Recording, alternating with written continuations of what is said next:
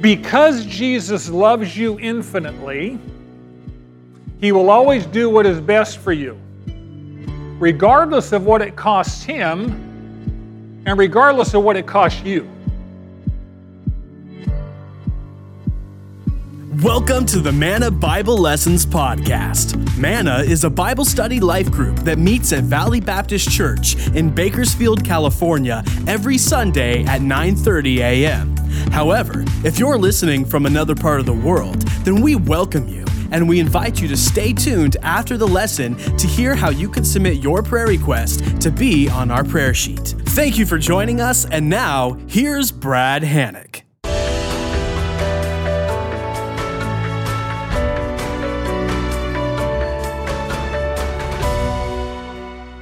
Fellow students, if you'd open your Bibles to John chapter 13. We're studying the Gospel of John since November, probably be here through the rest of this year.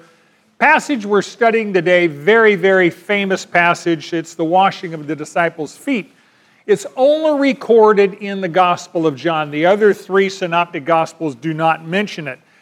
We are now in the very last week of Christ's life on earth. The previous 3 years, about 3.5 years, He's been teaching and ministering throughout Judea and Galilee, doing hundreds of miracles to demonstrate His claim that He is Israel's promised Messiah, God in the flesh. Chapters 1 through 12 are one section of the Gospel of John, and they really record His public ministry. So where we've been the last 6 months is the public ministry of Jesus. Now beginning in chapter 13, really through chapter 17, it's very private. He's just pulled away from public ministry and now meeting exclusively with His disciples. Chapters 13 through 16, these 4 chapters are often called Jesus' farewell discourse. It's the single largest block of teaching in the Gospels that Jesus has given in one time, even more so than the Sermon on the Mount in Matthew 4, 5, and 6. And this farewell discourse is really filled with promises from Jesus to those He loved. Beginning with His disciples, of course, in that era. But these promises in these 4 chapters are made to all saints that belong to Jesus throughout history. So they apply to you and I as well. And of course, in John 17, Jesus prays to His Father, and He asks God to fulfill all the promises that He's made in chapters 13, 14, 15, and 16. This is an absolute remarkable section of Scripture. It is rich, and so we're going to be spending some time here. I'd like to put this in context, the time frame we are right now, by looking at Passion Week. Passion Week, Paschal means suffering, so it's the suffering week. It's the last week of Jesus' life on earth. And the primary point of the Gospels, of course, is to record not just the life of Christ, but even more so, the sacrificial death of Christ for our sins. That's the only reason He came to earth. He didn't come to earth to be a good teacher. He came to earth to die for the sins of the world. And out of the 33 years of Christ on earth, the last week of His life, that last 7-day period, covers fully 1/3 of all the gospel records. I'm going to walk you through this. On Sunday, of course, we have Jesus' triumphal entry into Jerusalem. We often call that Palm Sunday. On Monday, Jesus cleansed the temple. He had done it at the beginning of His ministry. He did it now throughout the money changers. He cursed the fruitless fig tree. On the way into town, He saw a fruitless fig tree that symbolized the nation of Israel that was fruitless. On Tuesday, He taught in the temple. He had multiple encounters with the Pharisees. Matthew 23 is His famous sermon against them, 7 woes against the scribe and Pharisees. They spend all day trying to trap Him. And that afternoon, He goes out to the Mount of Olives, which is just 2 miles east of Jerusalem, and He gives His disciples a private briefing on the end times. We call that the Olivet Discourse. It was done on the shoulder of the Mount of Olives. On Wednesday, we have no record of Jesus doing anything publicly. He stayed out of the public eye. The plot to kill Jesus was finalized. Judas, on Wednesday, agrees to betray Jesus and cuts a deal for 30 pieces of silver with the religious leaders of Israel. On Thursday, where we are today, we have the Passover meal, we have the washing of the disciples' feet, we have the Lord's Supper, we have the farewell discourse and prayer in chapters 13 through 17. So these 5 chapters, 13, 14, 15, 16, and 17, all happen on Thursday night. 5 chapters John records that occurred within probably a 12-hour period. Late Thursday night, early Friday morning, we have Gethsemane, Jesus' arrest, Peter's denial, Judas' suicide, 6 illegal trials, floggings, beating, crown of thorns. That all takes place between about midnight Thursday and 9 a.m. Friday morning. 9 a.m. Friday morning, our Lord is crucified. 12 noon, he experiences the wrath of God. There's darkness over the land. There's an earthquake, etc. 3 p.m., Jesus dies and is buried. Saturday, he's in the tomb all day. And Sunday morning before dawn, he rises from the dead. So we have an enormous amount of gospel record packed into 7 days, about 1/3 of all the Gospels. So just giving you the context, John assumes that you know that, and in verse 1 of chapter 13 he says, "Now before the feast of the Passover, Jesus, knowing that his hour had come, that he would depart out of this world to the Father, having loved his own who were in the world, he loved them to the end." Here's the principle. Because Jesus loves you infinitely, he will always do what is best for you, regardless of what it costs him and regardless of what it costs you. Because Jesus loves you infinitely, he will always do what is best for you, regardless of what it costs him or what it costs you. Now, let's think about Passover. This is obviously the season for that in this era, in this chapter. Passover is the most important of the 3 annual feasts of the Jewish nation. Every year, hundreds of thousands of peoples have gathered in Jerusalem to celebrate Passover. Palm Sunday just occurred, several 100,000 people for that. We're now on Thursday of that week. When Israel was enslaved by Egypt, God promised to bring them out of the land of Egypt, remember? And lead them into the promised land in Canaan. And as you recall the narrative, Pharaoh refused to let them go. And so God brought 10 supernatural plagues on Egypt to demonstrate that Yahweh, the God of Israel, was in fact the God of the universe. Have you ever seen the 10 Commandments, Cecil B. DeMille's movie with Yul Brynner, etc.? You probably Charlton Heston playing Moses. The most profound line in that movie is after the firstborn in Egypt is killed, Yul Brynner, praying to Pharaoh, talks about Moses' God, and he says, his God is God. The God of Israel is the God of the universe. And God demonstrated that to Pharaoh in Egypt through his 10 plagues. The last one was the death of the firstborn. So before God sent his angel of death to bring that last plague, he commanded Israel to kill a lamb. You remember the story. And place its blood on the sides of the doorpost and over the lintel, over the top, 3 places. And God's angel of death would see the blood on the doorpost and pass over that house and not visit that house with death. Any house he did not see the blood on the doorpost, obviously the firstborn died at that point in time. So the message for us here from this narrative is, in the same way, Christ's blood applied to our hearts by faith protects us from the righteous wrath of God over our sins. We'll go into it a little bit more a little bit later. So it was God's plan that Jesus was going to be sacrificed as the Lamb of God on Friday during Passover at the exact time of the morning sacrifice, 9 a.m., when the lambs were being slain in the temple for the Passover. God had arranged that the Lamb of God, who takes away the sins of the world, would be sacrificed, crucified at that exact moment. Now, Israel has been doing animal sacrifices for centuries. And animal sacrifices were a picture forward of looking ahead to what Jesus was going to do, but animal sacrifices only covered sin temporarily.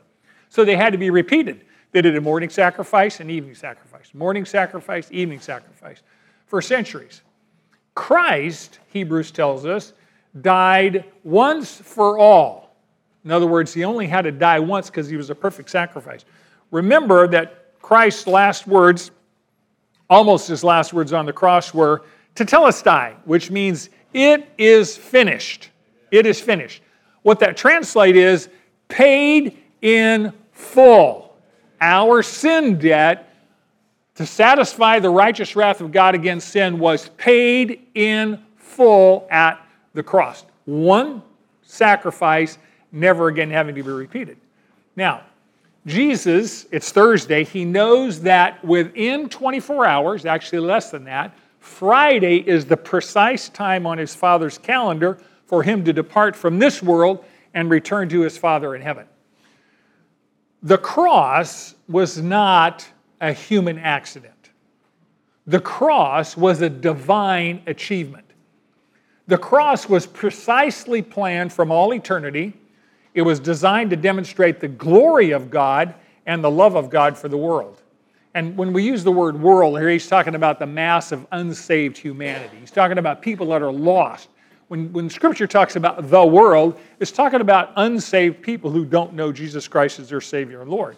So Jesus had called his disciples out of the world. He's just spent 3 years training them, and his purpose is to teach them how to bring the gospel so others can leave Satan's domain and come into God's kingdom. So conversion, we talk about being saved. You're really talking about transfer of kingdom. You're talking about leaving Satan's kingdom and under his authority and coming under Christ's kingdom and under his authority. One is bondage, one is freedom, and Jesus came to pay that price tag so we could do that. And John tells us that this section of Scripture really is all about love. It says Jesus loved his own, his disciples, which includes you and me. It says he loved them to the end. And that word means totally. He loved them to the utmost. He loved them unconditionally. He loved them sacrificially. He loved them eternally. He loved them infinitely. Anyone who belongs to Jesus by faith is his own, right? We are his sheep, right? He is our shepherd, and we belong to him, and he belongs to us. And we've talked about part of that is because Jesus loves you, he will always do what is best for you regardless of cost. And today we're going to look at the first of two sections about that cost. Number one, today he demonstrated his love for his disciples by humbly taking the role of a slave and washing their filthy feet. Now, within less than 24 hours, he's going to do the ultimate demonstration of sacrificial service by dying for their sins on the cross, by dying for sins on our cross. This same night, he's going to tell them, in John 15 it's recorded, quote, "Greater love has no one than this, than what? A man lay down his life for his friends." And then he said, "You are my friends if you do what I command you." So he is laying down his life as an example of his love for us. And then he says, I'm commanding you to love one another by what standard? As I have loved you. You lay down your life for the benefit of your brothers and sisters in the same way that I have laid down my life. Now, if you look at John's vocabulary, there's some major shifts here. If you look at the first 12 chapters, the word world, it occurs 34 times, about 3 times per chapter. Big emphasis on the world. In the last 5 chapters, chapters 13 through 17, the world occurs 41 times. Pretty big emphasis in the beginning of John, middle of John on the world. In chapters 1 through 12, the word life. In him was life, and the life was the light of men. Occurs 50 times, about 4 times a chapter. In chapters 13 through 17, the word life only occurs 6 times. Not a major focus. But love is a major focus of the last 5 chapters we're going to be studying, 13 through 17. In chapters 1 through 12, love only occurs 12 times, 1 per chapter. In chapters 13 through 17, love is a dominant theme of John. It occurs 34 times. So this section of Scripture, 13 through 17, is about the demonstration of the love of God for the world and especially for his own. Jesus obviously is now ministering to his disciples, and because he loves them especially, he spends the last hour before his death preparing them for what's to come. You need to know that Jesus' love is unconditional, but it's not blind. It's not blind. Jesus knew that Judas was going to betray him. He knew that Peter was going to deny him. He knew that Thomas was going to doubt him. And he knew that all of them were going to desert him in less than 12 hours. And yet, he washed their feet. All of them. None of them deserved his love, and neither do any of us. But Jesus knows what they need, and he knows what we need. That night, they all had dirty, unwashed feet that needed cleaning, and Jesus cleansed them, obviously. And that cleansing is a picture of the sin that we all need cleansing from. The reality is we are all dirty sinners. And Jesus came to earth to do what? Wash us, make us clean. I want you to notice that every detail of Jesus' mission was very carefully planned. The other Gospels record that on Thursday morning, Jesus sent Peter and John to prepare an upper room. To get an upper room means the second floor of a house, upper room, where they could have the Passover, right? And Jesus didn't tell any of the disciples what was happening. He said, Peter and John, just you two, go and prepare an upper room. You got to make ready for this Passover feast we're going to have that night. Now, Jesus did that because he knew that Judas had already gone to the chief priests and already sold him out and already cut a deal for 30 pieces of silver.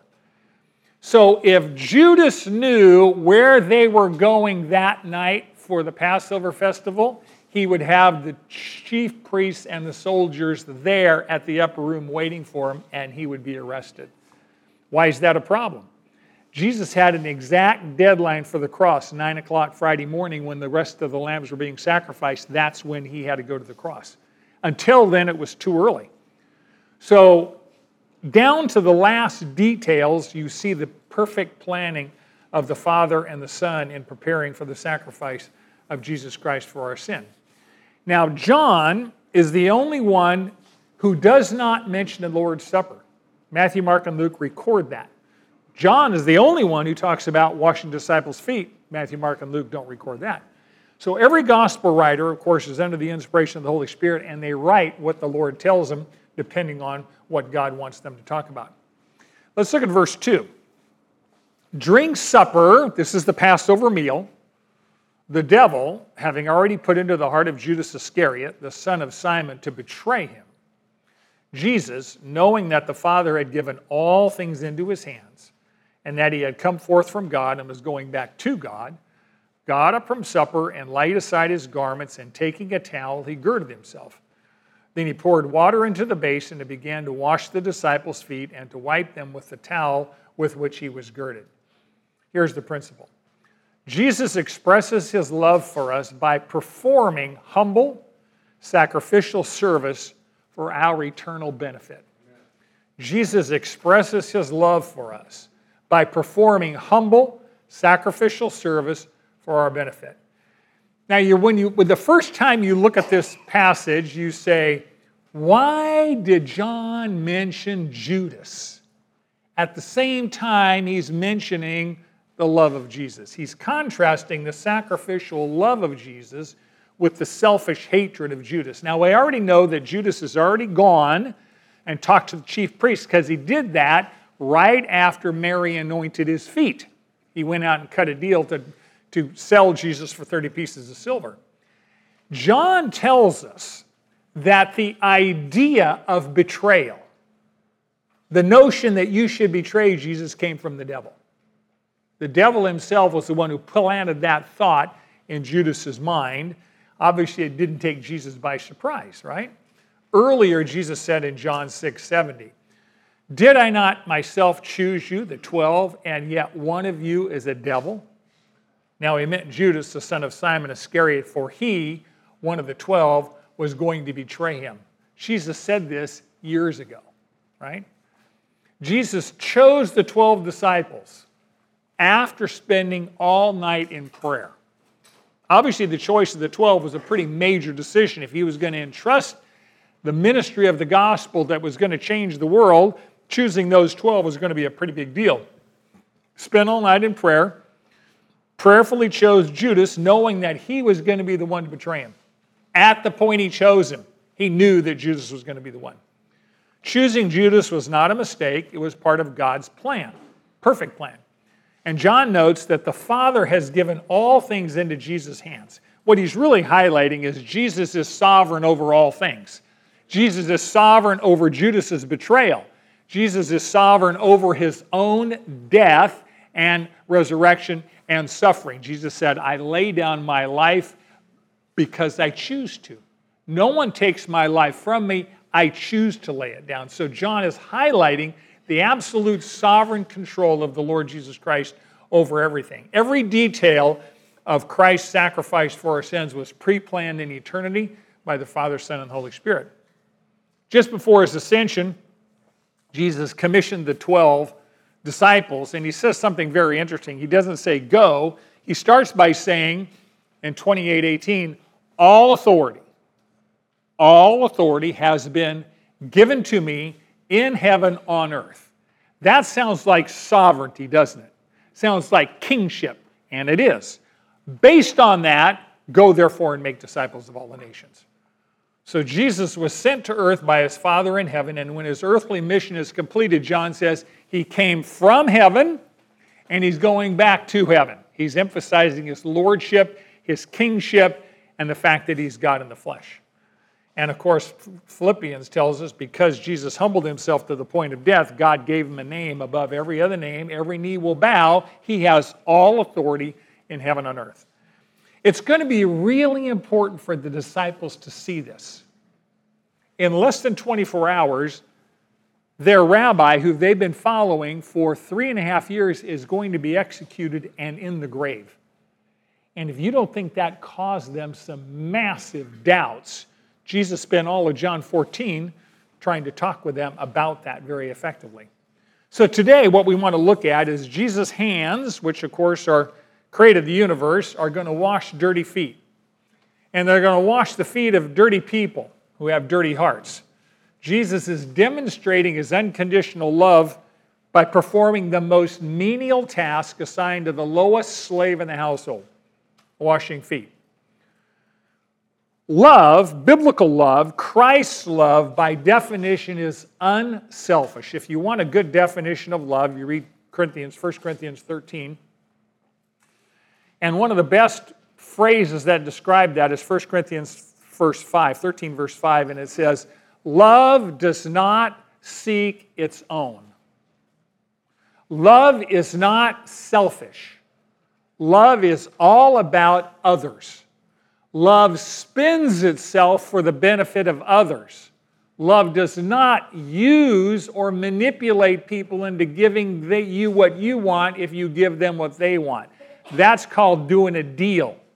That's not love. Lots of marriages have a lot of deal making in it. In case you haven't experienced that, live long enough you will.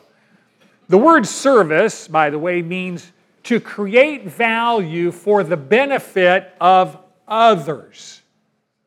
William Booth, founder of Salvation Army, was sick one time and he could not attend one of the Salvation Army major annual conferences, and he telegrammed one word to the delegates: others. Others. Because we're inherently selfish people. Who do you spend 99% of your time thinking about? C'est moi, right? I mean, that's what we do, right? We think about us. Don't worry about people not thinking about you. They're not thinking about you. They don't think about you at all. You go, oh, I got to look right. They're not thinking about you. I mean, you're thinking about you. They're not thinking about. Sorry, I didn't mean to break your bubble, right?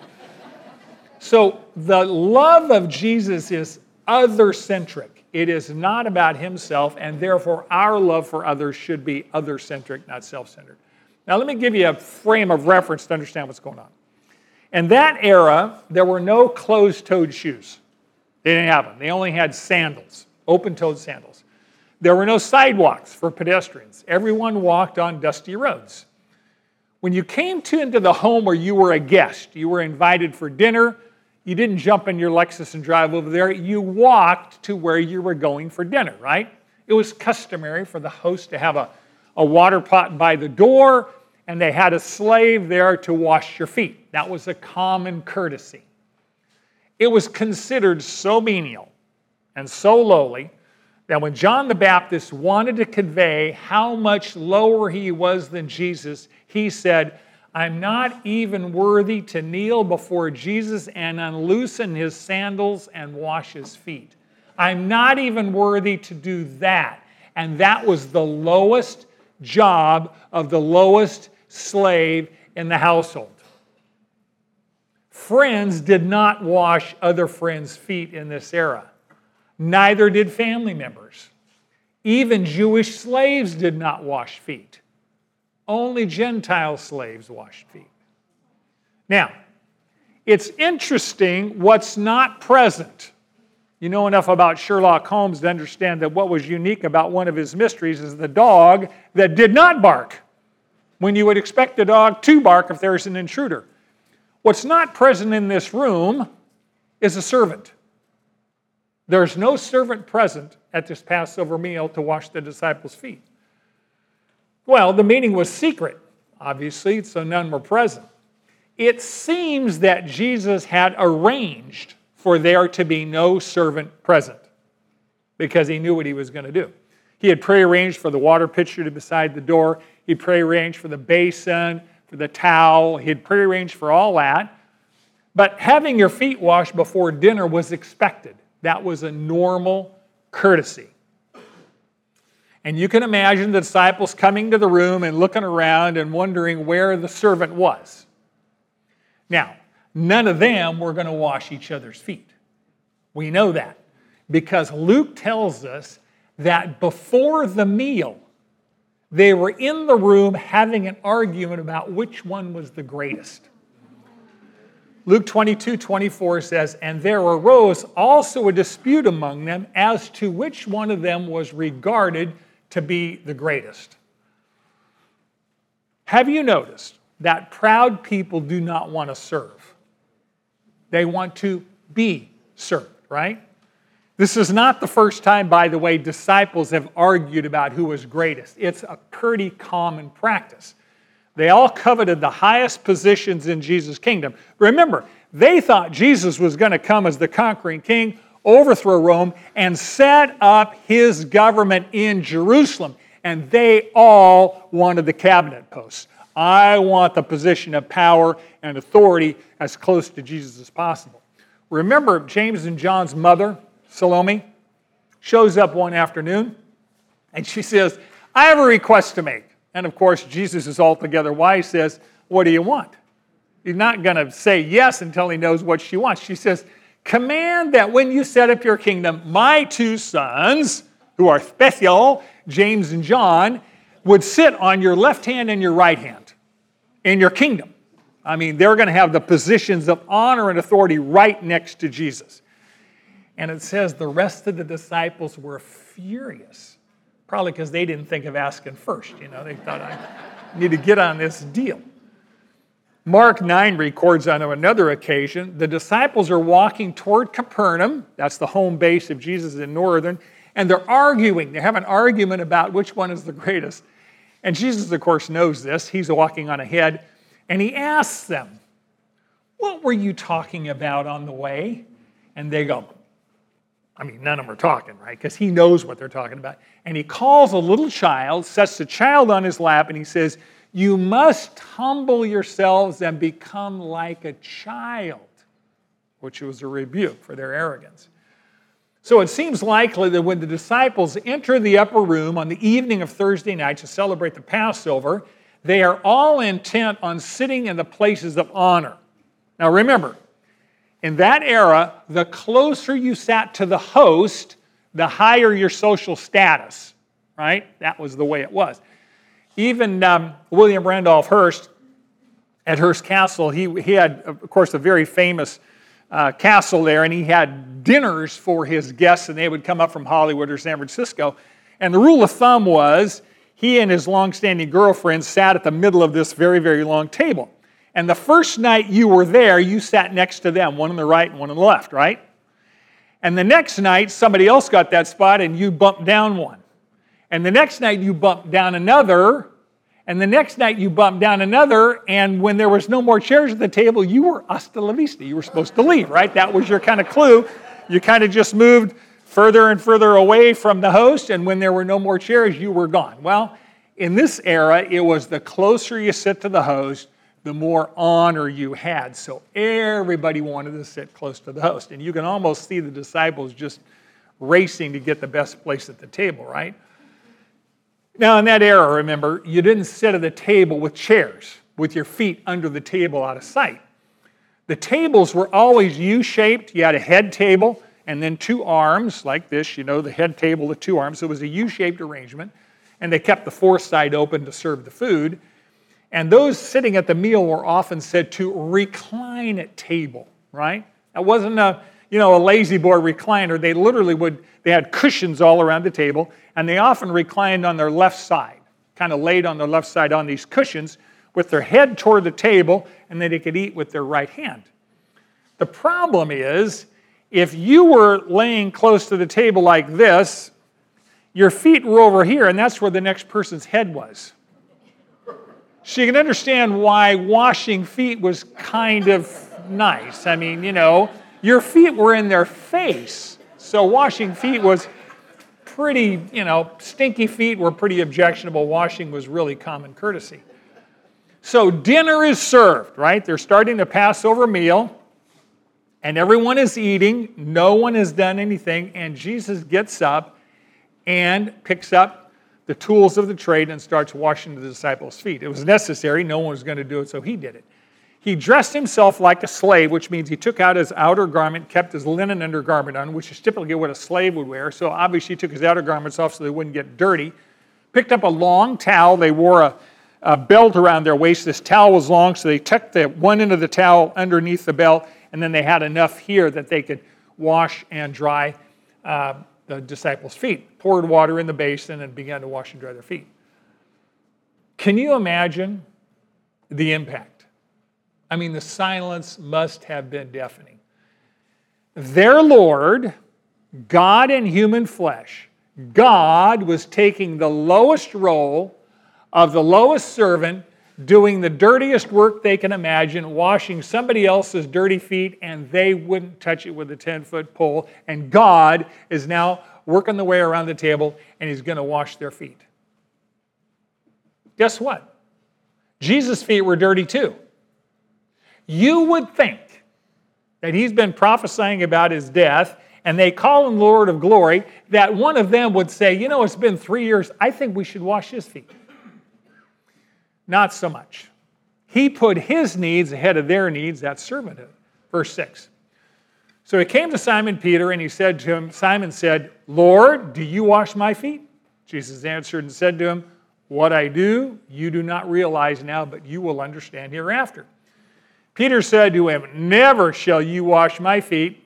Jesus answered him, if I do not wash you, you have no part with me. Simon Peter said to him, Lord, then wash not only my feet, but also my hands and my head. Jesus said to him, he who has bathed needs only to wash his feet, but is completely clean. And you are clean, but not all of you. For he knew the one who was betraying him. For this reason he said, not all of you are clean. Here's the principle.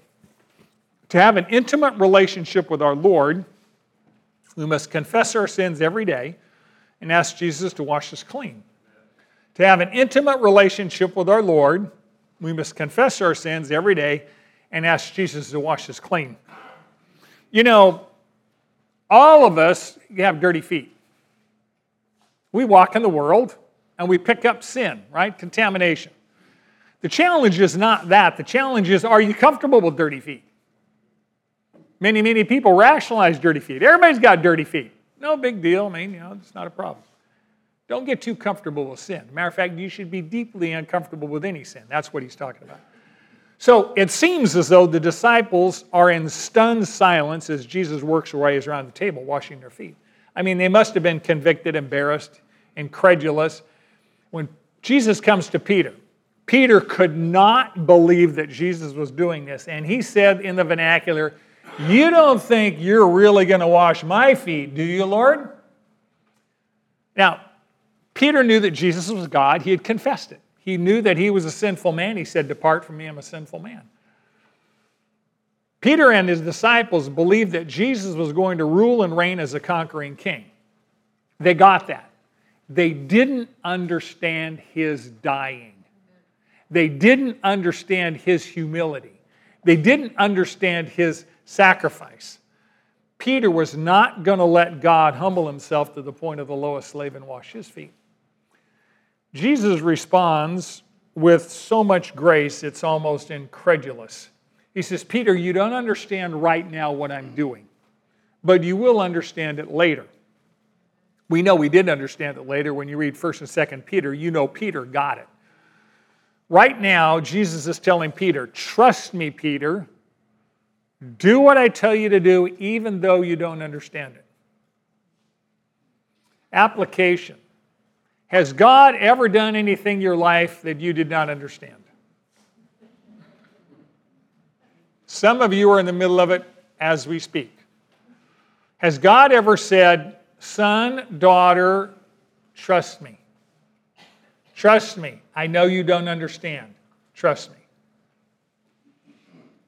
Do we trust Jesus based on who he is, or we demand that he explain why he is doing what he is doing before we're going to comply? See, if we demand that he explain, it assumes that we actually understand everything that God is doing. I'm sorry, my friends, you're smart, but you're not that smart.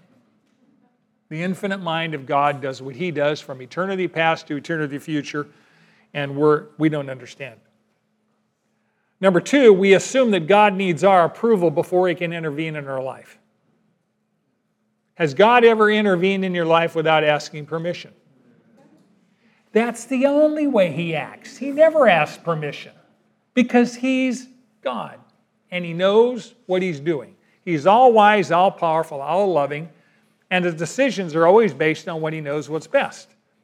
Now, Peter doesn't really believe that yet. And now he proceeds to tell Jesus, never shall you wash my feet, Lord. No way, no how, not now, not never. Pretty strong in the Greek. This is coming from someone who just said, Lord, no way, not now, ever, right? Lord means what? Owner, master, sovereign, king. And he's telling that king what? Forget about it. You ain't going to do what you said you're going to do. Peter's got a great deal of confidence in his ability to understand the situation, right? Unfortunately, he's missing the whole point. Jesus is talking far greater than just dirty feet. He's talking about spiritual cleansing from sin. He says to Peter, if I don't wash your sins away, you can't have a relationship with me. Now, that was a slap in the face that got Peter's attention because Peter valued his relationship with the Lord more than anything, and he was willing to do anything to preserve that. So now Peter swings from one extreme to the other. Never wash my feet, give me a complete bath, right? And Jesus said, you don't need a complete bath, Peter. You bathed at home. When you went to a friend's house for dinner, you bathed at home before you left home. So when you got there, the only thing needed washing was what? Your feet. You just need your feet washed. The rest of you is already cleaned. What he's telling the disciples is, you're already clean. I have already saved you. By the way, how would you respond if Jesus showed up one morning at your house, rang the doorbell, and said, wanted to let you know that you're saved. Just wanted you to hear it from me. You're guaranteed going to heaven. I will see you when it's time.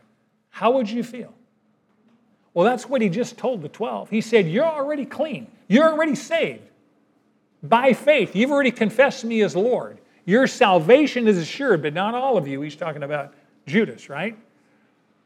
However, Jesus said, even after you're saved, even after you're completely bathed in the blood of the Lamb, you still walk in a dirty world.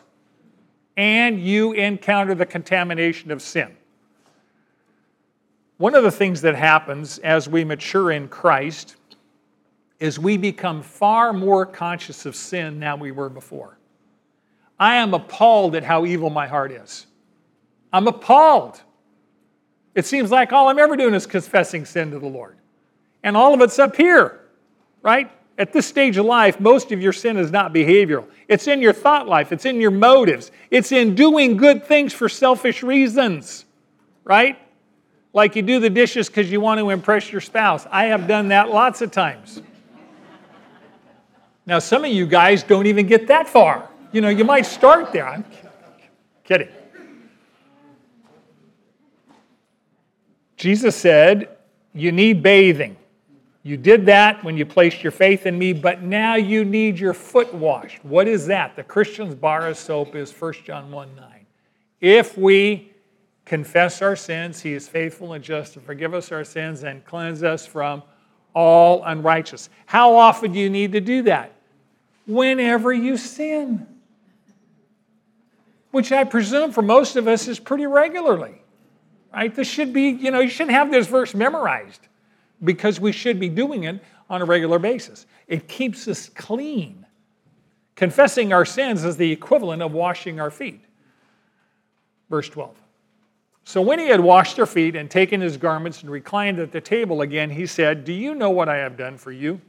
You call me teacher and Lord, and you are right, for so I am. If I then, the Lord and teacher, wash your feet, you also ought to wash one another's feet, for I gave you an example that you should also do as I did to you. Truly, truly, I say to you, a slave is not greater than his master, nor is one who is sent greater than the one who sent him. If you know these things, you are blessed if you do them. Here's the principle. The reality of Jesus is displayed to the world through our loving, humble service for one another. The reality of Jesus is displayed to the world through our loving, humble service for one another. Notice that he did not say, only if they deserve it. Only if they're nice to you, right? Jesus taught by example, not by words. Jesus understood our pride. He understood our competitive spirit. He knows that his disciples needed a lesson in humility, and he knows we need a lesson in humility. So he didn't give them a sermon on humble service. He showed them. He gave them an example. He modeled it for them, and then he told them, as I have served you, you humbly serve brothers and sisters in Christ. If I am the Lord of glory, and I humbled myself and I served you, then you, his disciples, should go and do likewise and serve one another.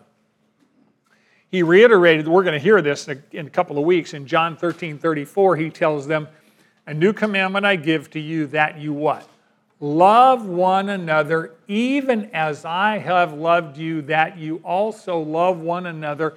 By this, all people will know that you are my disciples, if you have love for one another. And how will they know you have love for one another? Because you engage in humble, sacrificial service for their benefit. We serve Christ primarily by serving each other. Not only, but primarily, obviously we serve him by bringing the gospel to the lost. When Jesus called the 12 to be his disciples, he only used 2 words. Follow me, right? Follow me. A disciple, by the way, is a learner.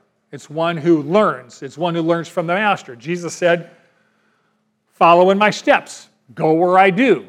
Live like I live. See what I see. Love like I love. Serve like I serve.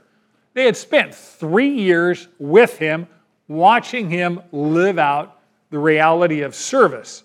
Humble, sacrificial service for the benefit of others. Now, washing feet is really a euphemism for serving one another. The list of ways that you can serve each other is almost infinite. You can forgive instead of criticize. You can pray for instead of gossip. You can cook a meal, get on a meal train. You can text a note of encouragement. You can make a phone call. You can help someone with a basic task. You can drive someone to a doctor's office.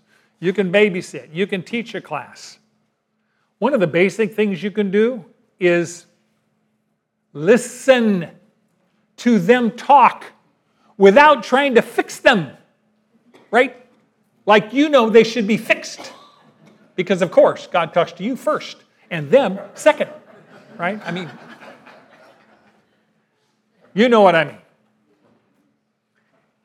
Have you ever had someone just listen to you? and not give you 10 tips how to make your life work? Just listen and let you talk it out and try and sort it out and just listen and pray with you. It is remarkable how much help it is just to listen and pray for somebody. Because we are not the magic in their lives. The Lord Jesus is the one who changes life. There's literally no limit on the number of ways you can express your love for other people through humble service. If I ask Maren the things to do around the house, she can tell me 25 things that I did not see. I didn't see them. But we're called to do those things because we love Jesus, not because we want public recognition. The motivation behind the serving should be to love that person, not get recognition for it. Jesus also warned his disciples. He said, by the way, you are not blessed for knowing this stuff. There is no blessing for knowledge. There's blessing for what? Doing. Doing what you know. Jesus knew they all wanted to be great, but their ideas of greatness came from the world.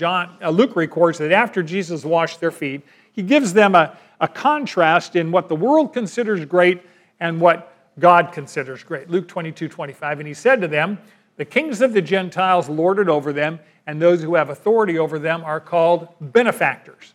But it is not this way with you. But the one who is the greatest among you must become like the youngest, and the leader like the servant. For who is greater? The one who reclines at the table, that was the 12, or the one who serves? That was Jesus.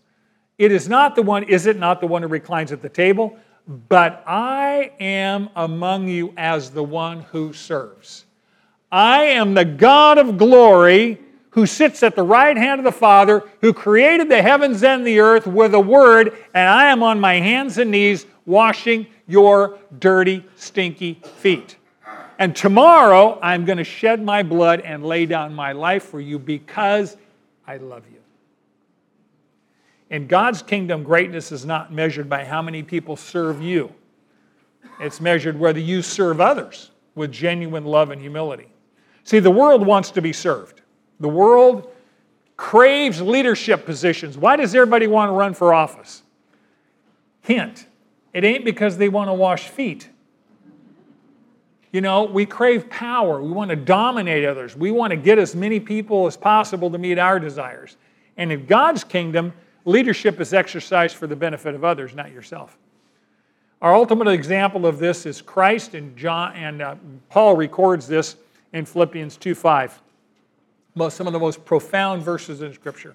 He's talking about humility, and he says, have this attitude in yourselves, which was also in Christ Jesus, who, although he existed in the form of God, did not regard equality with God a thing to be grasped, but emptied himself, taking the form of a bondservant and being made in the likeness of men. Being found in appearance as a man, he humbled himself by becoming obedient to the point of death, even death on a cross. Here's the principle. You won't like this one. Since Jesus humbled himself to the point of death, and I am his servant, there is no task that is beneath me. Let me say that again. Since Jesus humbled himself to the point of death, and I'm a servant, that word bondservant is doulos, it means slave, there is no task that is beneath me. Jesus humbled himself and came all the way down from heaven, the perfections of heaven, and he came down to a sinful cesspool called earth. He temporarily set aside some of his divine prerogatives while on earth. He became a man with all the limitations of a human body, even though he was sinless. He humbled himself further by dying for the sins of the guilty. He died as a common criminal, but through crucifixion. Crucifixion was the most painful, prolonged method of death yet invented. Even worse, he endured the wrath of God for the sins of those he loved. We know that God loves us, and we know that God loves you. Romans 5:8 says what? But God demonstrates his own love toward us in that while we were still sinners, Christ died for us. You know, I don't know what your situation in life is. in detail. I know everyone in this room is struggling with issues. And some of you might be saying, why? And some of you might be saying, I'm tired of this. And some of you might be saying, Lord, I don't understand.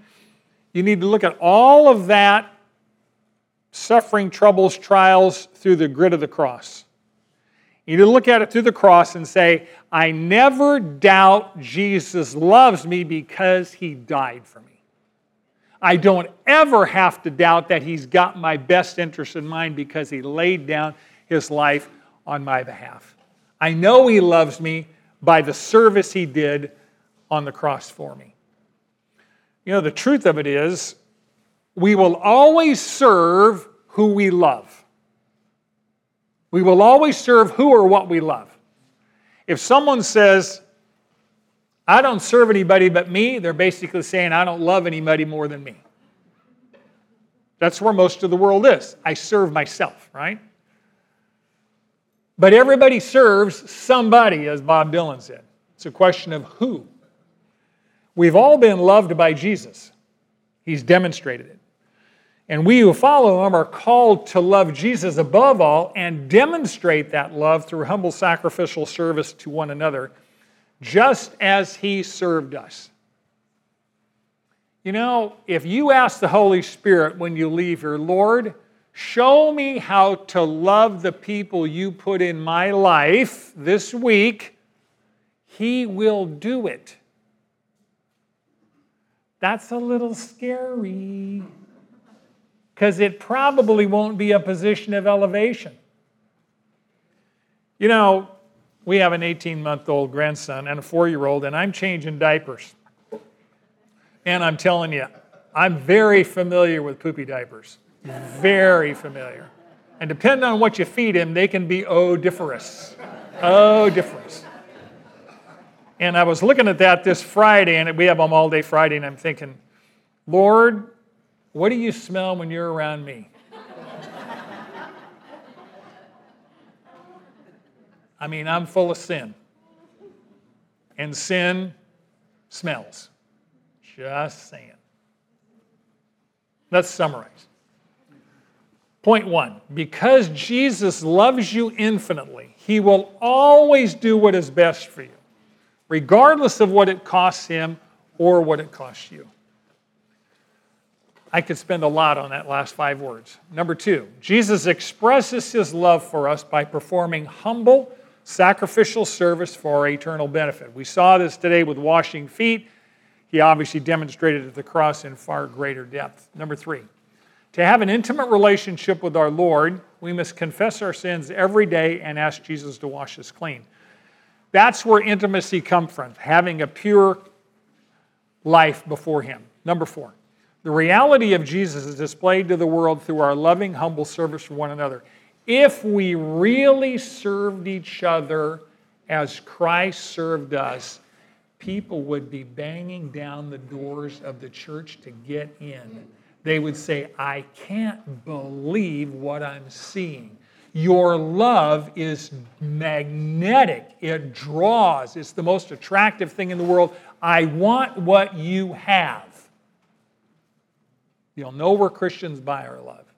That's the reality of Jesus.